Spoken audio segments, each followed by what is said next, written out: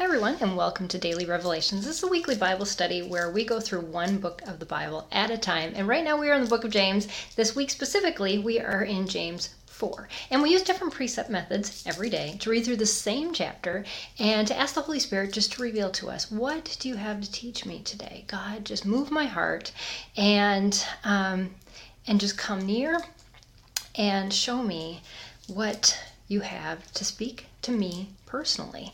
And sometimes those lessons, they are wonderful. We say praise the Lord and we're excited about him, and sometimes they make us weep, they make us mourn, and they push away our joy that comes from this world for a purpose. And that's what I'm going to talk about today, is this better life that God says he has for us, that we can struggle with, because the world says this is what the ultimate life looks like. And unfortunately with social media, we see pictures of this is the better life. This is the life that we should all attain. This is the life that we should pursue. And this is what we're living for. But the truth is, it's not. If we live for those things, we miss out on a better life. And that's hard to swallow, because at 50, I've been fed that lie all my life and surrounded by it. And no matter what age you are, if you live in a culture, basically if you live in the world, that is the message we receive, is that there is something better. You can pursue it, you can grab it, you can get it. But God says, no, I have one better to give to you, but it's not going to come in probably the package you're expecting it to come in. And so that's where verses 8 through 10 take us. And today the precept method that I just ask you to apply is to read through this chapter and ask God to just give you a verse, or a couple verses like me, 3 verses this week, and then cross-reference those verses. And in fact, I ended up cross-referencing just the one in the middle, and it was sandwiched between the other two. And when I cross-referenced that verse, it made more sense with what James wrote before and what he wrote after. What am I talking about? Well, this is what verses 8 through 10 say. Draw near to God, and he will draw near to you. Cleanse your hands, you sinners, and purify your hearts, you double-minded. Okay, that's verse 8. Verse 9 says, be miserable, and mourn, and weep, and let your laughter be turned to mourning, and your joy to gloom. Great. That sounds wonderful. That's what verse 9 says. And then verse 10 says, humble yourselves in the presence of the Lord, and he will exalt you. Yeah, that's hard. But it seems odd that when you read that this is something that's good. Yet, I really want you to follow me on this. So let's follow this rabbit trail. So the rabbit trail first took me to Proverbs 15:13, which says, a joyful heart makes a cheerful face. But as we know, cheerful faces come and go. But when the heart is sad, the spirit is broken. And sometimes we need our spirit broken. And God has been teaching me that. Then the verse took me to Luke 6:25, which says, woe to you who are well fed now, for you shall be hungry. Woe to you that laugh now, for you shall mourn and weep.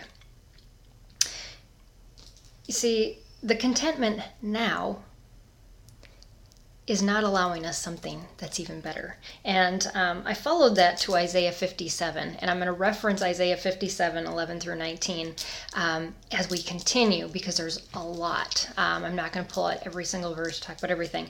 But in verse 11 of Isaiah 57, it says, of whom you were worried and fearful when you lied and did not remember me, nor give me thought.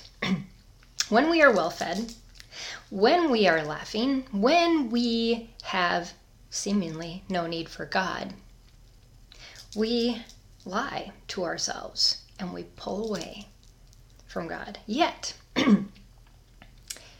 when God breaks our spirit, where do we go? We naturally, instinctively go to him. Proverbs 18:14 says this, the spirit of a man can endure his sickness. Yes, we can even endure sickness. We can endure some pretty tough things on our own. But as for a broken spirit, who can bear it? personally, we can't bear when our spirit is broken. When God gets to the core of us and breaks us, there's only one place to go. And that's exactly why he does what he does. And why James is telling us to do these things, to mourn and weep, and to turn to gloom, and to embrace them. Because this is what Isaiah 57 at the end of verse 13 says, "But he who takes refuge in me will inherit the land and will possess a holy mountain." God is pointing us not to what the circumstances can be like in this life and the joy and all of the things we can get out of them. There is something better that is coming. And that is what he wants us to look to instead. For he says, "I dwell on a high and holy place," and also he dwells in that high and holy place with the contrite and the lowly in spirit, in order to revive the spirit of the lowly. He alone can do that for the brokenhearted, and revive the heart of the contrite.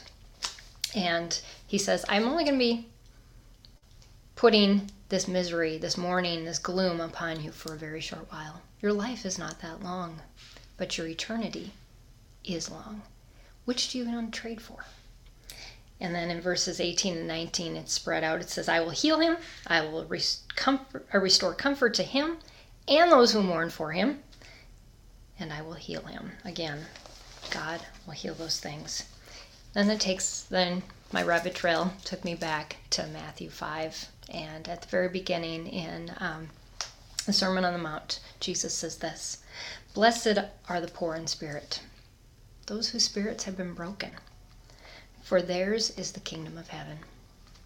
Blessed are those who mourn, for they shall be comforted." I don't know about you, but when God breaks you and he asks you to trust him, it's not because he's punishing you. It's because he loves you enough to care about your eternal being and your eternal life. And he's not going to leave you in contentment in this world. And we can look around and say, well, look at that person. They don't have any problems. Look at that person. But maybe they've refused God's love. And God knows no matter what he does, they're just going to continue on that path. But if he chooses you to break you, don't be angry with him. I wrote this: "God has shown his tremendous love for me by breaking my spirit, so I don't miss out on his better life for me, the land of inheritance and God's holy mountain, my real home. I will live in this eternity for eternity, but in this life only for a short time." And so whatever your circumstance, if God is breaking your spirit, as I know he's breaking mine, I've got, if you follow my cancer journey, you can see the link down below for my Caring Bridge site. I have a big doctor appointment coming up tomorrow, and some things that probably are not going to be so good. And yet I have to give that up and say, God, if this is your will, if this is where you're taking me, it is for my better. It's a better life, and I have to be okay with that. You will take away every tear. You will comfort the mourning. You will heal in your time. So just be encouraged. God is there, and he loves you in your circumstances, even if he's breaking your heart. So thanks for joining me today on Daily Revelation. Sorry it was a little bit longer, but we'll continue with James 4 tomorrow, and just see what God continually has to say to us through this text. So thanks for joining me, and have an awesome day.